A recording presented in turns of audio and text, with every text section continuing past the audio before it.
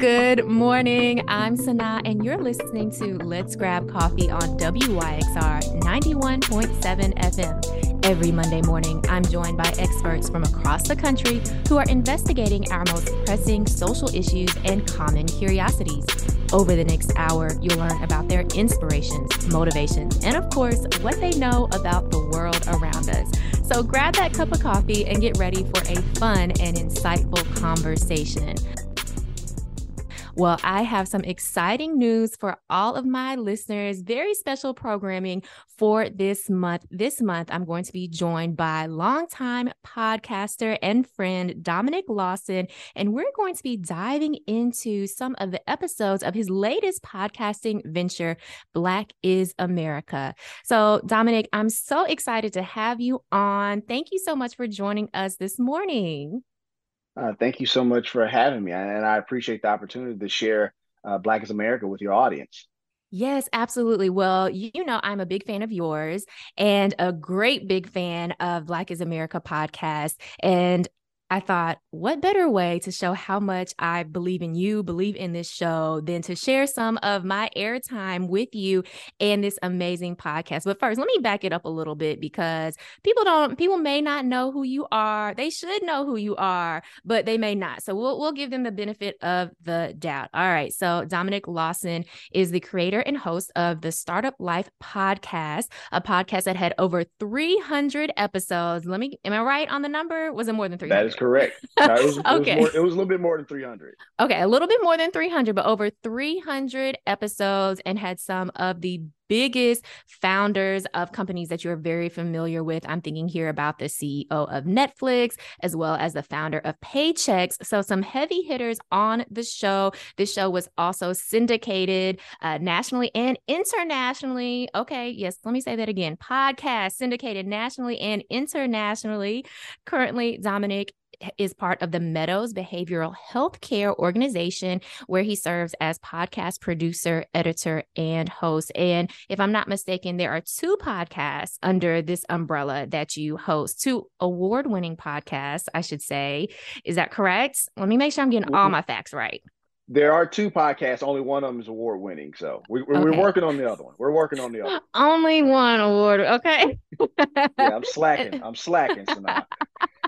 So those are the Beyond Theory podcast that brings in-depth conversations with firsthand insights from the people on the front lines of mental health and addiction recovery. And then also Recovery Replay, which journals the personal stories of recovery.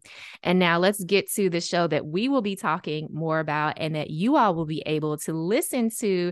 That is the Black is America podcast. We're going to get into the motivations behind the podcast and a little bit more about it. But I just want to go ahead and say you launched this podcast a year ago. So last February, 2022, already award-winning podcast.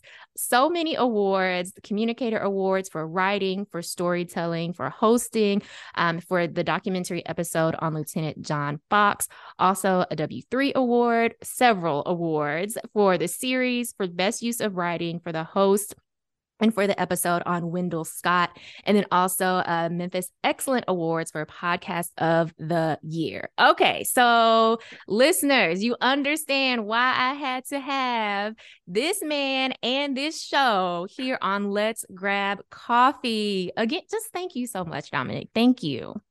Thank you for the opportunity. When you read off all those awards, I'm trying to like, who is she talking about? That ain't me. It's So, you. but no, I appreciate that. Thank you so much. Yeah. Black is America is important to me, and I really love the work, and it's important work. So, Mm-hmm. it's just great to see that people who are listening to it and receiving it well. And so, I really just wanted to kind of just educate people on some of the stories of people who look like me, and I think that was important. It is so important. And the way you do it, so expertly crafted. I mean, the awards really speak to that. And as we get to listen together to some of the shows, you know, everyone else will also understand exactly why you won those awards and why there are many more awards in your future. I said this to you before, and I believe it to be true. This is a legacy project. This is absolutely amazing. The people that you're able to spotlight and tell their stories, but also the way that you do it, absolutely superb. Love it. Well, I appreciate that. It's one of those things where, when we started this project, it kind of got prompted from me hearing from, movie producers in Hollywood and stuff like that saying like, hey, every story that has been told. And I was like, Mm. no, that's not true. Right. Right. And so, but even going deeper into that, like, we've heard the story, and I don't want to give up the beans just yet about who we're going to focus on today. But we hear some of these stories, and I just feel like they should get the hero treatment. They should get this type of Mhm. treatment, right? Like, a lot of times when we hear these stories, it's just facts and the Mhm. dates. And let's be honest, it's boring. And one of the things I've always believed is that like history doesn't have to be boring. You Mhm. can tell jokes when you need to tell jokes, but you can also show reverence when you need to show reverence. And I think Mhm. that's something we've been able to connect with when it comes to Black as America. And so I remember us having that conversation and you saying it was a legacy project. You also said it was an award-winning one. So you Mhm. spoke it into life a lot, so now you really did. And I just took it and ran with it. So thank you for speaking life into me and into the project Yeah. because you clearly that's definitely what has happened in the past year for sure. And the crazy thing to me, and I'll land my plane here, is that like when we started winning awards, we weren't even finished making season one just yet. And so Exactly. that's crazy to me. But it just goes to show that clearly we've hit a tone with this Mhm. show, and people are being very responsive to it. Yes. And I think part of it is like you said, we learn about, facts, figures, events in history, and it's so boring. Like it's just kind of here are It the is. facts and that's it. But it's like these, like tell us what was happening. Tell us, about that moment. Tell us about, what society was like at that time. Give us some more context so we understand who these people were, why this event was so significant. And to your point, the way that you do it in incorporating, some jokes, also making connections to present day and really making, history come to life, as folks like to say, that's what I think people are responding to. We really feel like we're there with these different people throughout history and we're experiencing or at least kind of understanding what they might have been thinking or doing and so that really brings even more depth to these folks who themselves led fascinating lives and did really amazing things, but being able to connect with it in the present day, I think is what makes it even more special. Absolutely, and I'm so glad you said that because I think sometimes when we share history, we have to just stick to the facts, stick to the facts, ma'am, as a former show would say, right? Mm-hmm. But no, you can do a little bit of thinking about what may have been going through, like for John Fox, for instance, when he's in that tower and he makes the call that he know is going to ultimately, end his life in the tower. Mm-hmm. What is he going through? What's going through his mind? And obviously, we don't know exactly what's going through, but we can have an idea. To your Mm-hmm. point, it adds a little bit more depth to the character, but it also, at the same time, Sanaa, for the audience, it makes the audience feel more invested into the character. You're rooting for that character just a little bit more. And I'm saying character like they're like a fictional person, but like these are real Mm-hmm. people, right? And so you're Yes. invested in these people when you hear their stories, and that's what I want to bring to your audience this month, but also the broader audience, to people who listen to Black as America, because I think that's important. And again, I can't stress this enough: history doesn't have to be boring. You can make it riveting, and I just Yes. wanted to make sure I showed that. Yeah, and Dominic was referencing that first episode of Black is America with Lieutenant John Fox, and that one we won't be listening to together this month, but definitely go subscribe to Black is America podcast and listen to that show, and you'll get a feel for what we mean, a feeling, even that suspense, right? You really set a scene where I'm like, oh my gosh, we're about to do it, like we're about. I have to share with this really quick story. When I was still working on the editing for John Fox, and I let my wife listen to it, she was like, "Oh my God." And she was like, Yeah. "Oh my God, like what have you created?" In a good way, of course. Right, She's like, right. "What have you created?" So, and everybody loves that part of John Fox. But obviously, like Sanaa said, please go listen to it on any of your podcast platforms for sure. Yes. And, I think that brings up a good point too, because it's not just the storytelling, which of course you've written a really compelling story, right? For all of these episodes of, reaching out to other people, finding more facts, finding more historical context and writing a narrative that is very engaging, but it's also the entire production of it with all of the sound effects, with all of the, other clips, whether it's from news stories or other voices from people. And so I want to talk a little bit about the process as well, since I have you here. Could you tell us a little bit more about how you make those decisions around who you're going to talk to kind of fill out this story, even, the sounds that you're going to use? Can you talk a little bit about that? Absolutely. So, first, if anybody's familiar with that NPR style, that NPR background, if you will, that's kind of where it starts, right?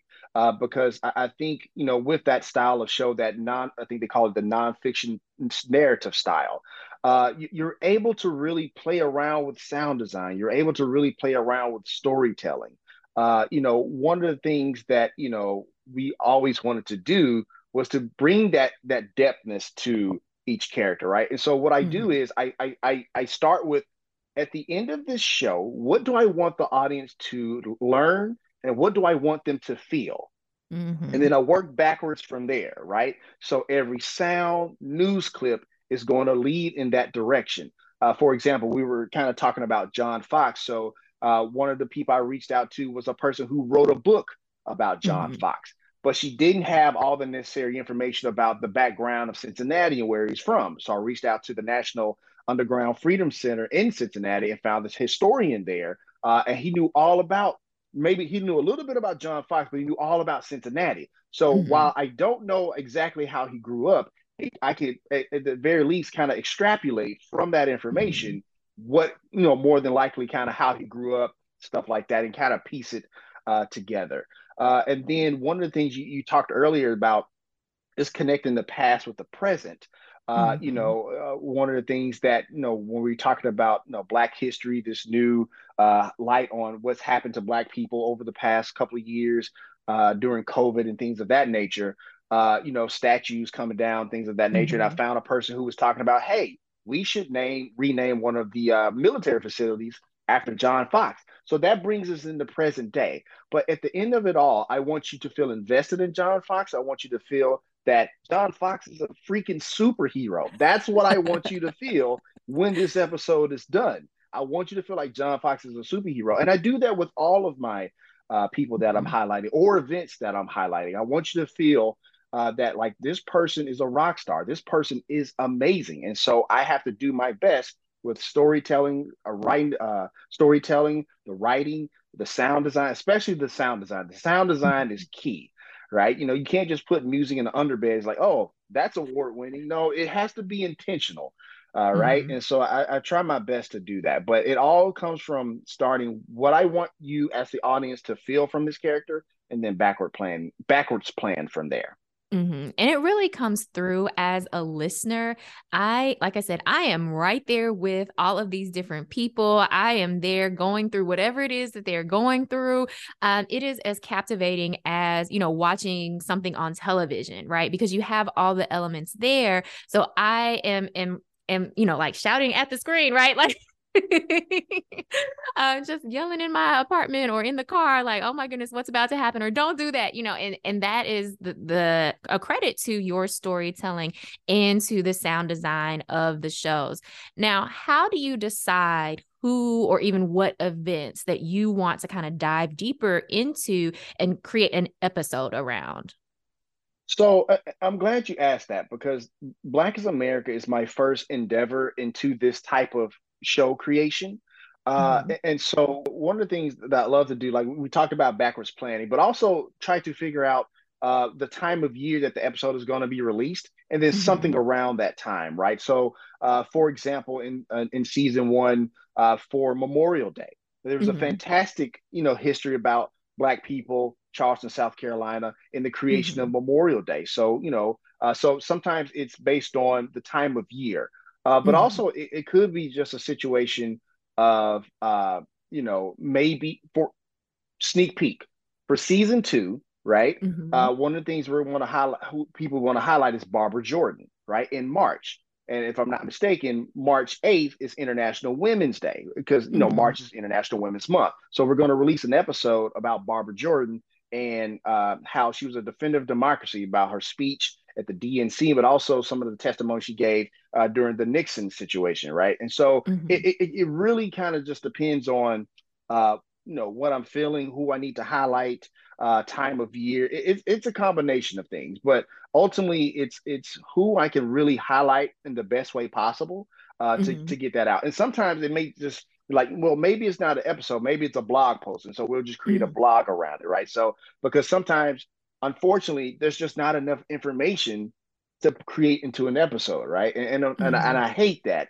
But and sometimes we do great with filling in with other relative information and stuff like that, but sometimes it's just not enough.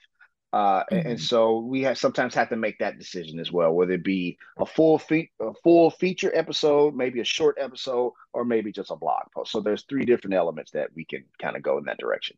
Mhm.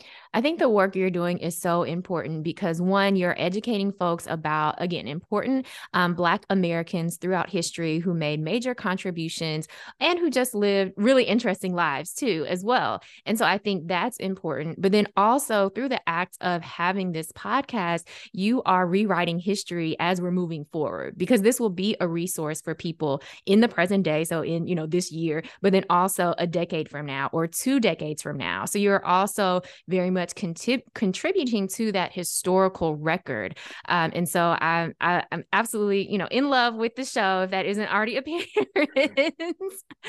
But for today and to kick off this month, we are focusing on an episode about Tom Lee.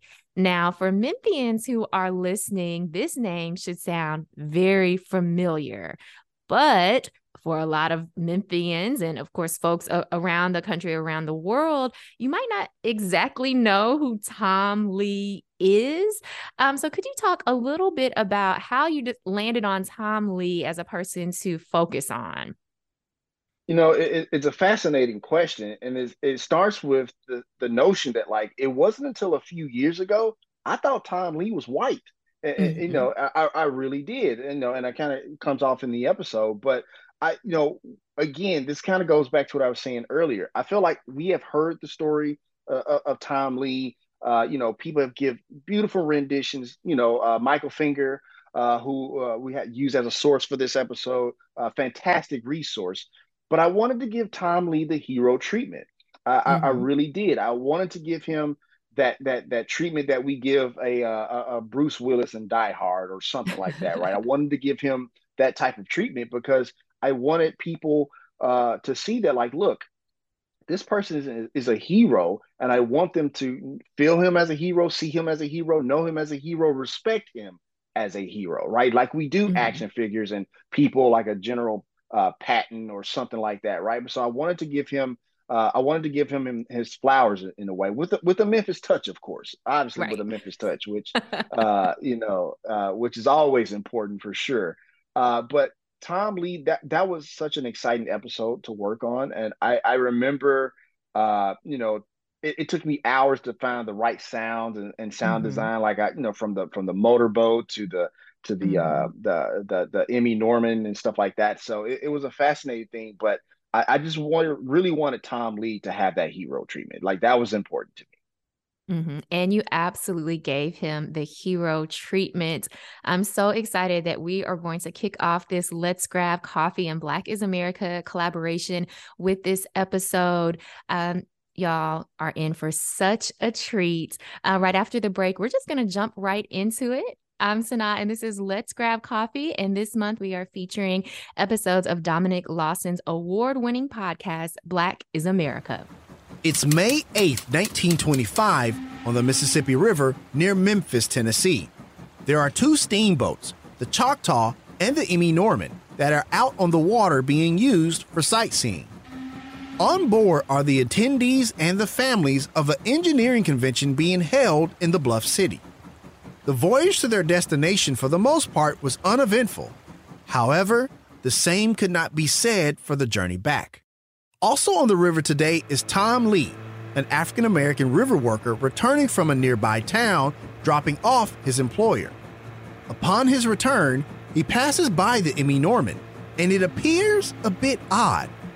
That is because it's listing on the starboard side. Basically, it's taking on water and tilting towards the right side of the boat. Lee continues to pass by, but remains vigilant and keeps watch over his shoulder. But moments later, the worst happens. The Emmy Norman, with its 72 passengers and crew, capsizes. There are men, women, and children in the water trying their best to stay afloat. Lee springs into action. He fires up the engine on his boat, turns it around, and heads towards the Emmy Norman. Adrenaline is running high for the 40-year-old river worker, and the fact that he cannot swim only increases the degree of difficulty. But it was C.S. Lewis that said, quote, "Courage is not simply one of the virtues, but the form of every virtue at the testing point." Tom Lee may not have everything he needs for a proper rescue, but nevertheless, he is heading towards the danger. Not for honor, not for glory, but quite simply because it's the right thing to do.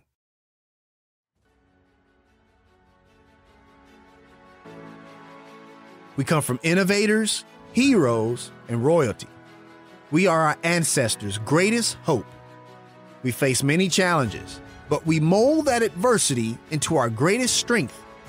We are the glue that holds a nation together and allows it to flourish. Welcome to Black is America, the podcast that highlights little-known African-American figures and stories that make our history come to life. I'm your host, Dominic Lawson. Episode 8, Tom Lee, the Everyday American Hero.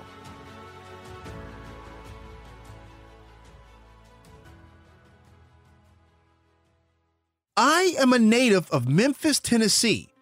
It's home to many great things: great music, great food, and great people.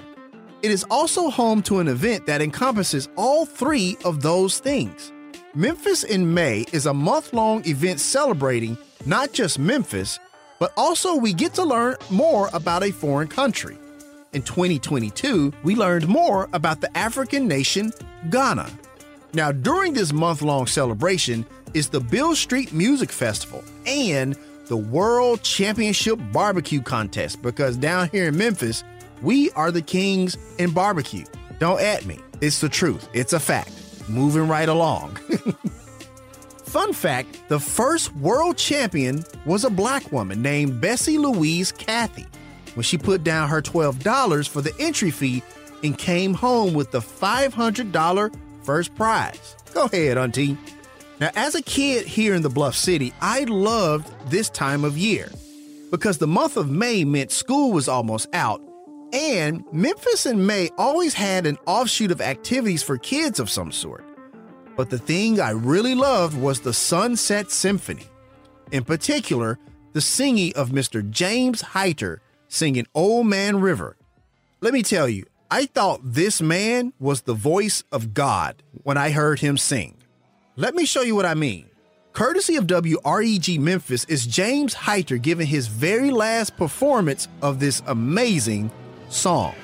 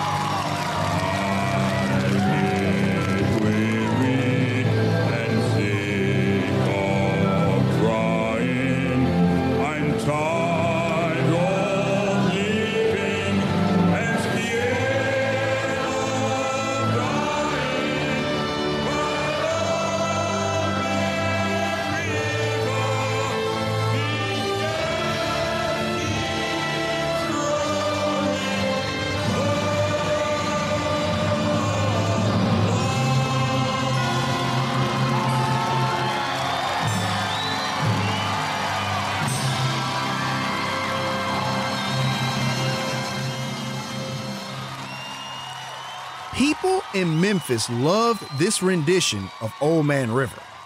So much so that they would almost always ask for an encore. My dad told me one time that Uncle James sang this song 7 straight times. If you're not familiar, Old Man River is a show tune from the 1927 musical Showboat, with music by Jerome Kerr and lyrics by Oscar Hammerstein II. The song contrasts the struggles and hardships of the point of view of a black stevedore on a showboat, and is the most famous song from the show. Famous American-based baritone Paul Robeson's version of this iconic song was inducted to the Grammy Hall of Fame in 2006. But this song fittingly leads us to our story today, because almost all of these events for Memphis in May revolve around or at Tom Lee Park after Tom Lee. Full transparency though, while I was born and raised in Memphis, I did not know Tom Lee was a black man till about 10 years ago. I naturally assumed he was white.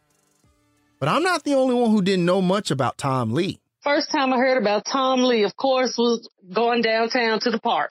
So I was like, who is Tom Lee? And then, Mom and Dad didn't know too much. Once again, here is Terry Stevens, educator and historian. And like this host, she is also a native of Memphis, Tennessee. But also like this host, she didn't know much about Tom Lee until she was older. But they said they got a park after him.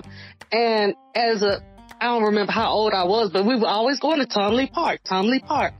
So as I got older and I started wanting to know more, at one point they had the monument downtown. It said, was quoted, and it was put up by Crump. Of course, if you know anything about Boss Crump and that time period, it was a highly segregated time period. It said he was a worthy Negro. A worthy what?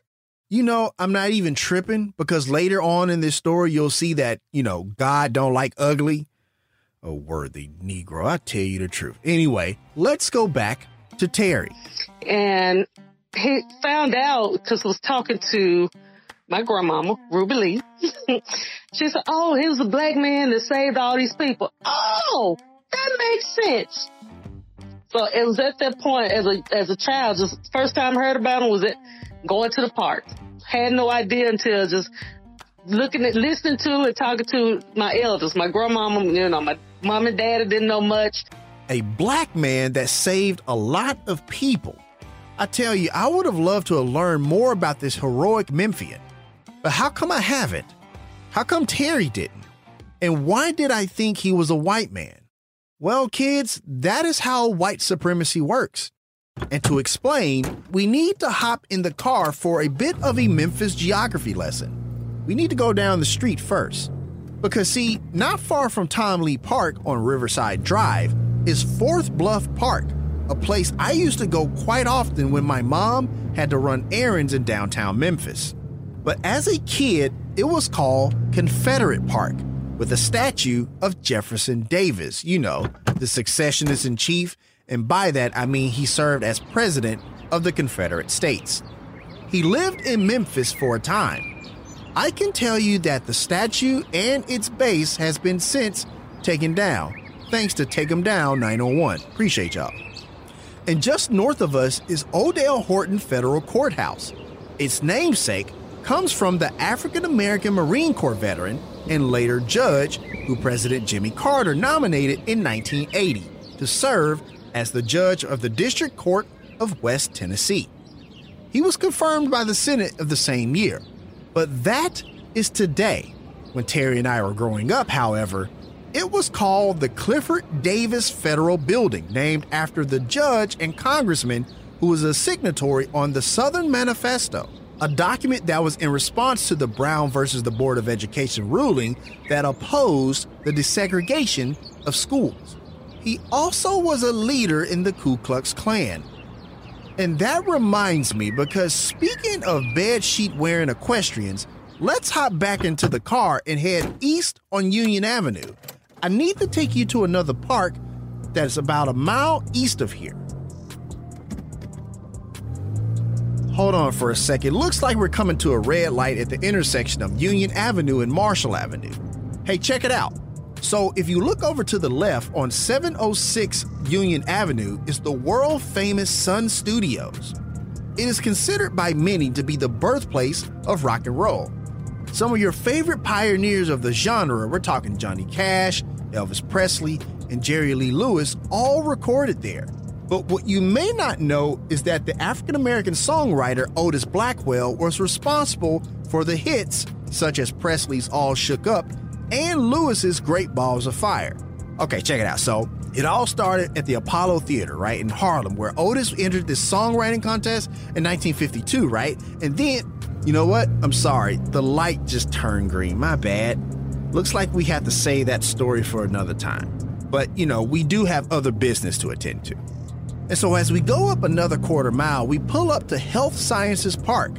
But before 2013, it was called Forest Park, after the slave trading, slave owning, money swindling Confederate general and Grand Wizard of Ku Klux Klan, Nathan Bedford Forrest. There is also a statue of him as well atop a horse looking all air quotes brave with his Confederate outfit on. Now, if it sounds like I'm throwing shade at Nathan Bedford Forrest, it's because I am. See, I have a long-running beef with Nathan Bedford Forrest because so many people like to hold him up as a person of prestige and renown. And as we say in Memphis, man, please. For starters, let's talk about that war record everybody tries to tout, right? While he may have been somewhat of a decent war tactician for someone who didn't have any formal military training, a hero he was not. I am reminded of his actions at Fort Pillow. If you're not familiar, on April 12, 1864, Forrest and his men forced the surrender of about 600 Union soldiers. But instead of taking them as prisoners of war, or POWs, 300 of them were massacred. Many of them were black soldiers. This account was confirmed by both Union and Confederate soldiers. That doesn't sound like hero energy to me. Then after the war, many in the white Memphis community were also not fans of Naughty Nate due to his shady business dealings. He would default on debts, and when he became the president of a railroad company, it went bankrupt. And lastly, many devotees of Naughty Nate will say, well, Dominic, he became an advocate of African Americans later in life. He was one of the South's first civil rights leaders. I can't believe they actually said that. Now, while that is a bit of a stretch, and to be honest, there is a bit of truth to it, and I do mean a bit. For one, he did give speeches during his period advocating for the economic improvement of black people and racial equality.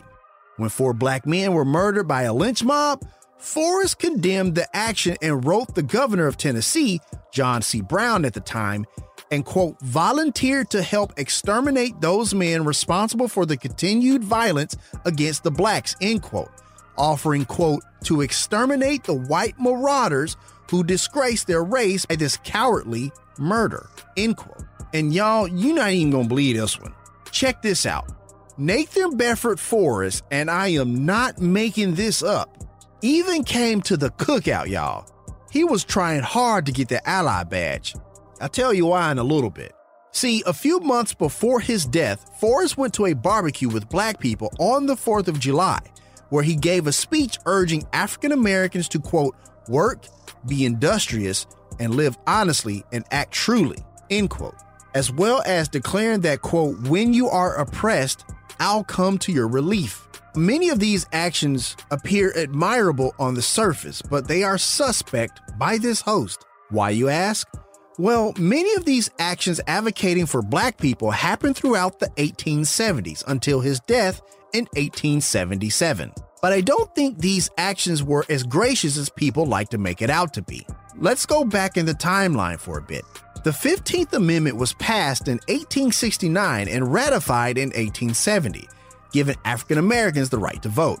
But President Grant and many in Congress knew that certain people, the South, were not going to do right. So the Enforcement Acts were passed in 1871 to protect registration, voting, office holding, and jury service of African Americans. But it also came with 5,000 indictments and 1,000 convictions of Klan members. Who was it again that was voted the first Grand Wizard of the Klan between 1867 and 1869? I wonder.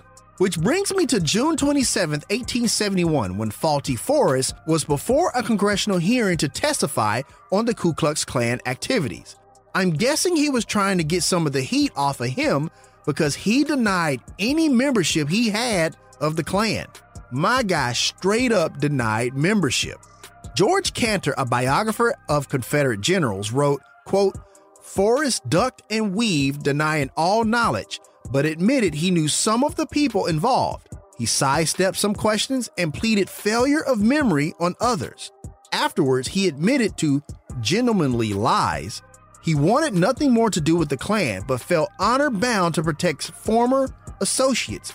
So look, when I think of congressional hearings and convictions, I can see why Forrest was out here giving speeches, kissing babies, and in black churches singing Negro spirituals, trying to probably avoid Fed time if you ask this host. Which is why, as far as this host is concerned, give me a second here to grab my little stamp. This application for allyship is hereby denied, based on the grounds that not only were his efforts more performative than operational, but also that the negatives on this application, like the slave trading, actions at Fort Pillow, and others, are extremely objectionable. So no, I do not hold Nathan Bedford Forrest in the same light as, say, a John Brown, a known abolitionist who was about that action to do away with the atrocity of slavery and not profiting from it like Nathan Bedford Forrest. So that is why I did not know Tom Lee was a black man. When you grew up in Memphis like I did in the 80s and 90s, and you only saw buildings and statues named and made after white men, you would only assume that anything down there would be white. Unfortunately, there's not much known personally about Tom Lee before his heroic actions. As I said at the top of the show, however, Lee was a river worker. He was not a skilled laborer, so for his employer, C.W. Hunter, he would often just do a variety of jobs. So on this spring day on May 8, 1925, his job was to take his employer down to Helena, Arkansas, about 70 miles southwest of Memphis. This is probably one of the most dangerous jobs Tom performs for his employer, due in large part to the fact that he cannot swim, and there is probably good reason for that. But for now, let's leave Tom to his work. Tom is not the only one who doesn't know how to swim. There are generations of black people who do not know how. And there is a good explanation for that. If you remember in our episode on Ledger Smith, we discussed the move to desegregate places of leisure. Swimming pools were a part of that movement. I am reminded of what happened on June 18, 1964. When civil rights protesters entered a pool at the Monsoon Motor Lodge, where James Brock poured acid into the pool. Fortunately, no one was hurt, but once again, those images were seen around the world. And it would be because of events like these and segregated pools that generations of black people will never learn how to swim. A lot of black people, because of the limited access to pools, because of the segregation, didn't learn how to swim. Now, in certain areas of the country, especially if you're along a beach or the coast, it was required that they learn how to swim. But like I said, a lot of people here in Memphis, even today, don't know how to swim. I was fortunate to have learned how to swim at a young age. My sisters would tell you they know how not to drown. Even in the 70s and 80s, it was very few black kids learning how to swim. I took swimming lessons at Gooch Park, at Gooch Pool in North Memphis in Hyde Park. You would think it would be a lot of kids that tried to learn how to swim, but there may have been about 15 or 20 of us.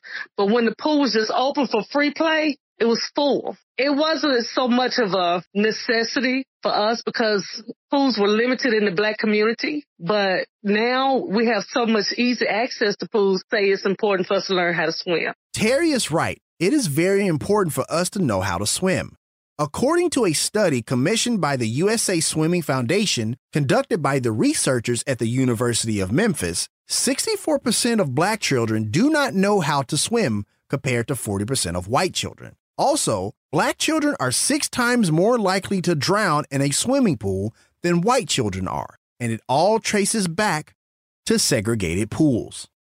But there is hope, and it comes in the form of a pair of Olympic champions of color. I want my platform to be kind of like a Tiger or Serena and Venus or Jackie Robinson, where it's okay to do this sport. It's okay. There were people before me, mind you. There were a ton of people before me, but I was blessed enough to be a part of a relay that the world saw. This is Cullen Jones, a former African-American competitive swimmer and 4-time Olympic medalist. He is the only African-American to hold a world record in the sport. And he is talking about the work he is doing to reverse the minority swimming gap in the United States. I've been working with an initiative called Make a Splash for 13 years after I got my first gold medal in 2008. And that was the focus, is to try to never have a parent go through what my mom went through, of me almost drowning and then having to make that change. Because we see, especially in the Black community, parents that have that issue with water or a negative experience around water tend to project that onto their children. And then there's another Olympic champion, but I need to take you to 2016 Rio de Janeiro, Brazil, because the women's 100-meter freestyle final is about to begin. Back here for the last final of the night as we set the lanes. So it's lane 2, second from the top, Simone Manuel. Simone Manuel is an African-American swimmer that is about to compete for a medal. Simone is unique for an elite swimmer. It almost kind of mirrors the African-American experience in the United States. What I mean is that she doesn't always get off to the best start in her races, but she is a superior closer. Watch out, because history is about to be made. That's the lead. Simone Manuel is above her, trying to fight on. Above Simone is Bronte Campbell. Well, she's coming back a little bit, and look at Simone Manuel. Simone Manuel is running straight to the answer, trying to pass Kate Campbell for a living goal, and Manuel is going to do it.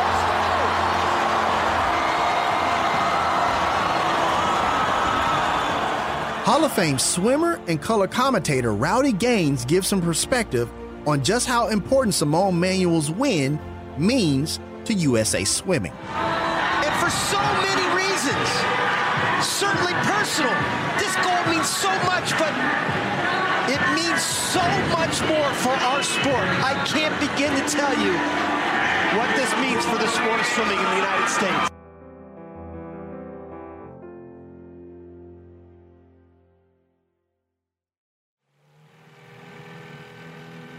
As we get back to Lee, he is heading towards Memphis. His trip to Helena goes without incident. However, on the way back, there's a bit of an issue. See, the motor on Tom's boat, the Zev, begins to malfunction. He would have to let his boat drift back to the dock and work on it. It's important that he does. It's one thing that Tom cannot swim, but it's another to be at the absolute mercy of the Mississippi River. Let's leave Tom to work on his motor. Now, miles up the river is the Emmy Norman steamboat. On this sunny Friday, the Norman was paired with the Choctaw and taking about 150 delegates and their families of an engineering convention to Pinckney Landing, about 20 miles south of Memphis. Both vessels belong to the U.S. Army Corps of Engineers. The Norman was fairly new, being less than a year old. Before May 8th, there were some improved modifications done, which included going away from a coal-burning system to an oil system to improve efficiency. However, May 8th would be the Norman's first voyage since those modifications. Now, the Norman is captained by Howard Fenton, a seasoned riverman with almost 40 years of experience. However, today marks the first time he has been the captain of the Norman. Another item of note, remember there are about 150 people that went down to Pinckney Landing on the Norman and on the Choctaw. The riders were virtually split in half between the two boats. So as the Norman and the Choctaw head back up the Mississippi River towards Memphis, it would be the Norman that starts to experience complications. The Choctaw and his passengers pulls further ahead, unaware of the Norman's troubles. And those complications were not only adding up, but the passengers were starting to experience them. The boat is unsteady, so much so that the water is starting to splash up on the deck and getting passengers' feet wet. The Norman is starting to list on the starboard side. Once again, if you're not familiar, it's leaning towards the right side. Captain Fenton is not overly concerned, as he knew sometimes the current would cause this, and it would self-correct. But on this day, on May 8th, it is not self-correcting. So Captain Fenton asked the passengers to go to the other side of the boat in an effort to level the vessel. The move only works temporarily, and the Norman begins to list even more. The passengers are now panicking because they are unable to keep their footing. Things are dire for the Emmy Norman, and Captain Fenton knows it. While initially Captain Fenton was not overly concerned, someone else was troubled by what he was seeing. Tom Lee, after working on his motor of the Zev for about an hour, would head back out into the water, heading upstream, and eventually brings up the rear of the Norman. He is watching the difficulties the boat is having. He would later say, quote, "It was riding serious," end quote. So while he does zip past the Norman, he turns off the motor of the Zev and decided to just keep watch over his shoulder just to be safe. This is something that is interesting about us as a people. There's a level of intuition that something is about to happen. Sometimes it's a good event, but often, given the African American experience, it's a bad one. Maybe it is due to what we have gone through as a people. Some have said it's divinely inspired. But it was Oprah Winfrey who said, quote, "Follow your instincts. That's where true wisdom manifests itself." And it would be that wisdom that saved many lives on that spring day in 1925. A few of the passengers start to don life preservers, but Captain Fenton knew the fate of the Emmy Norman. The best he could hope for was to get the boat over to the shore to prevent a catastrophic event taking place. So he heels the wheel over desperately, trying to get to shore. But he was too late. The rudder fails, and the boat was caught crossways into the current. Suddenly, a powerful current hits the hull and completely lifts the port side out of the water. Within seconds, the Norman capsizes, and many of the passengers and crew are at the mercy of the mighty Mississippi River.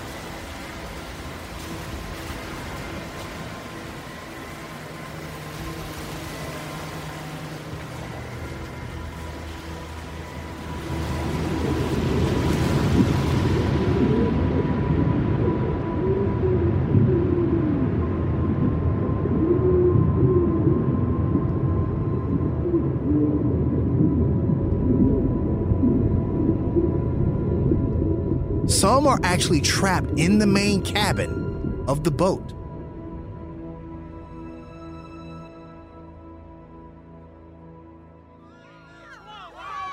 Everyone is trying their best to grab something to help them stay afloat. Tables, chairs. Some managed to even get onto the boat's hull. Many tried to swim to shore, but unfortunately, they were not successful. As I said before, the Mississippi River is a powerful body of water. The currents are so strong and the water can get really cold. And remember, this is 1925, so think about the style of clothing. Heavy and damp clothing can really wear you down and force you to exert more energy as you try to save yourself or try to save other people. Captain Fenton himself is in the water trying to survive. He managed to leap through a pilot house window in an effort to not get trapped. The Norman would eventually sink to the bottom of the Mississippi. He manages to dog paddle over to a few life preservers, but the exertion gets to him. He is barely able to keep his head above water. Seconds before Captain Fenton is about to share the same fate as the Norman, somebody grabs him. It's Tom Lee. Lee has finally made it to the site where the Norman went down, and he is pulling survivors into the Zev. and taking them to shore. He puts Captain Fenton into the Zev and also takes him to shore. Then Lee goes back out into the water to rescue more survivors. One man tried to swim to shore, but the current kept pushing him away. Then the man manages to use his tie to tether himself to a willow. His quick thinking allowed for Lee to get other survivors who were not in such a stable condition, and Lee was able to pick him up in the Zev and take him to shore. Also, a 24-year-old Memphis socialite, Margaret Oates, was able to use her parasol to trap air underneath to stay afloat for Tom to come and rescue her later in the Zev. Tom makes 4 trips back and forth, and eventually he saves 32 people from the capsizing of the Emmy Norman. This is almost half of the passengers, and while Tom was courageous in bringing them to shore, his next action would help ensure their survival. If you had just survived being in the waters of the Mississippi, then hypothermia would be your next issue. And with being in shock and in very damp clothes and probably really cold, you're probably just thankful to be alive. So Lee would gather some driftwood and build a fire to keep the survivors as warm as possible until proper medical attention could arrive. And then what does Lee do after he finishes? He goes back into the river in an effort to find more survivors.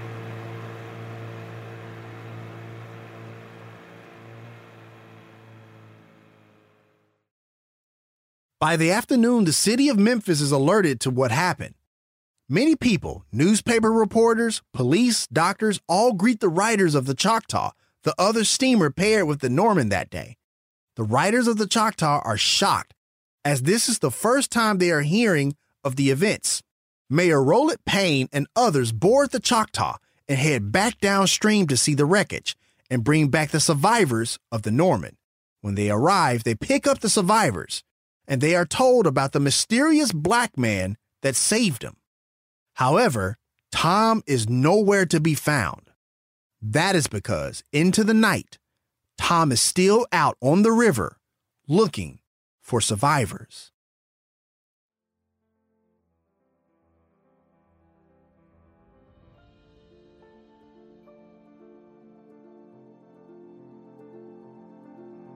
Eventually, they would catch up to Tom Lee to find this modest and humble man.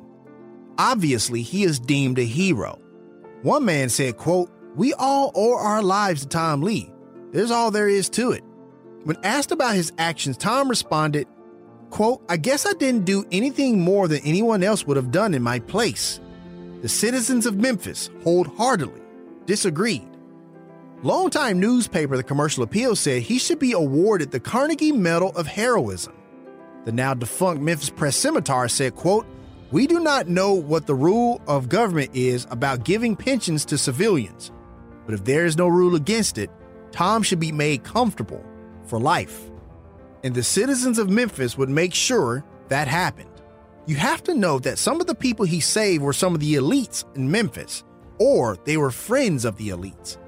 A Memphis jeweler would present him with a gold watch, and Tom Lee is also afforded a trip to Washington, D.C. to meet President Calvin Coolidge.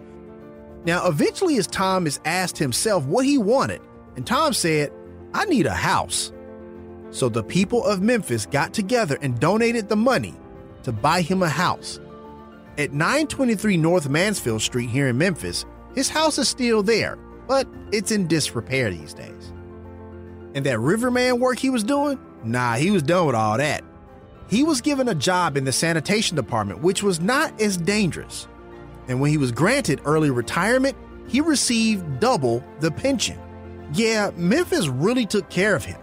He was even sent a Christmas card and $50 every year until he succumbed to cancer on April 1st, 1952.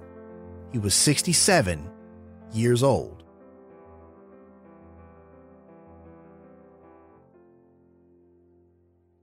After his death, Astor Park, which sits at the foot of the world-famous Beale Street and right next to the Mississippi River, was renamed as Tom Lee Park. This move was even endorsed by E.H. Crump, or Boss Crump as we call him here in Memphis. He was mayor for a term, but he effectively picked the mayor of Memphis for almost half a century. Terry says that Tom Lee's actions must have been very commendable to get the endorsement of Boss Crump. To even have recognized a black man during that particular time, the late 1800s, early 1900s, was something unheard of. But he recognized Tom Lee because of what he did. For a white man to do that at that time, he had a pool named after him over at Carnes Elementary. There was a pool that was named after him. And what's crazy is they said for somebody that couldn't swim to have a pool named after him was ironic. To have someone like Bala Crump, Mayor Crump, to recognize a black man, and if you look at his background, that speaks volumes about Tom Lee in itself. And at the new Tom Lee Park, an obelisk I mentioned earlier with the inscription "A Worthy Negro" would be erected there. But in 2003, due to the storm of Hurricane Elvis, it would be knocked over and destroyed. Oops. See, I told you God don't like ugly. A new and beautiful monument has since been created that is far more honorable and befitting of a hero like Tom Lee. And to this day, it still sits on the park that bears his name. Also, interestingly, Tom Lee is also possibly responsible for another famous Memphis landmark. The Dixon Gallery and Gardens is a Memphis staple with art exhibitions and a beautiful place to have a wedding. The 17-acre campus is enjoyed by many that come from all over the region. It was donated by the Dixons, Hugh and Margaret. If that name sounds familiar, that is because Margaret Oates Dixon was the 24-year-old parasol floater who was saved by Tom Lee on that fateful day. Quite possibly, if Tom doesn't save her, we may not have this national treasure sitting in our backyard now. That's the beauty of history. It's almost impossible to be disconnected from it. The legacy of Tom Lee is part of a long legacy of Black America that is filled with everyday people saving lives. Back in 2018, 300 miles east of Memphis in Nashville, James Shaw Jr. stopped a gunman in Waffle House and from killing more people. He ran up to the shooter and grabbed the barrel of his assault rifle and wrestled it away from him. How about August 7th, 1982 at Fenway Park in Boston? A foul ball hits a 4-year-old Jonathan King in the forehead.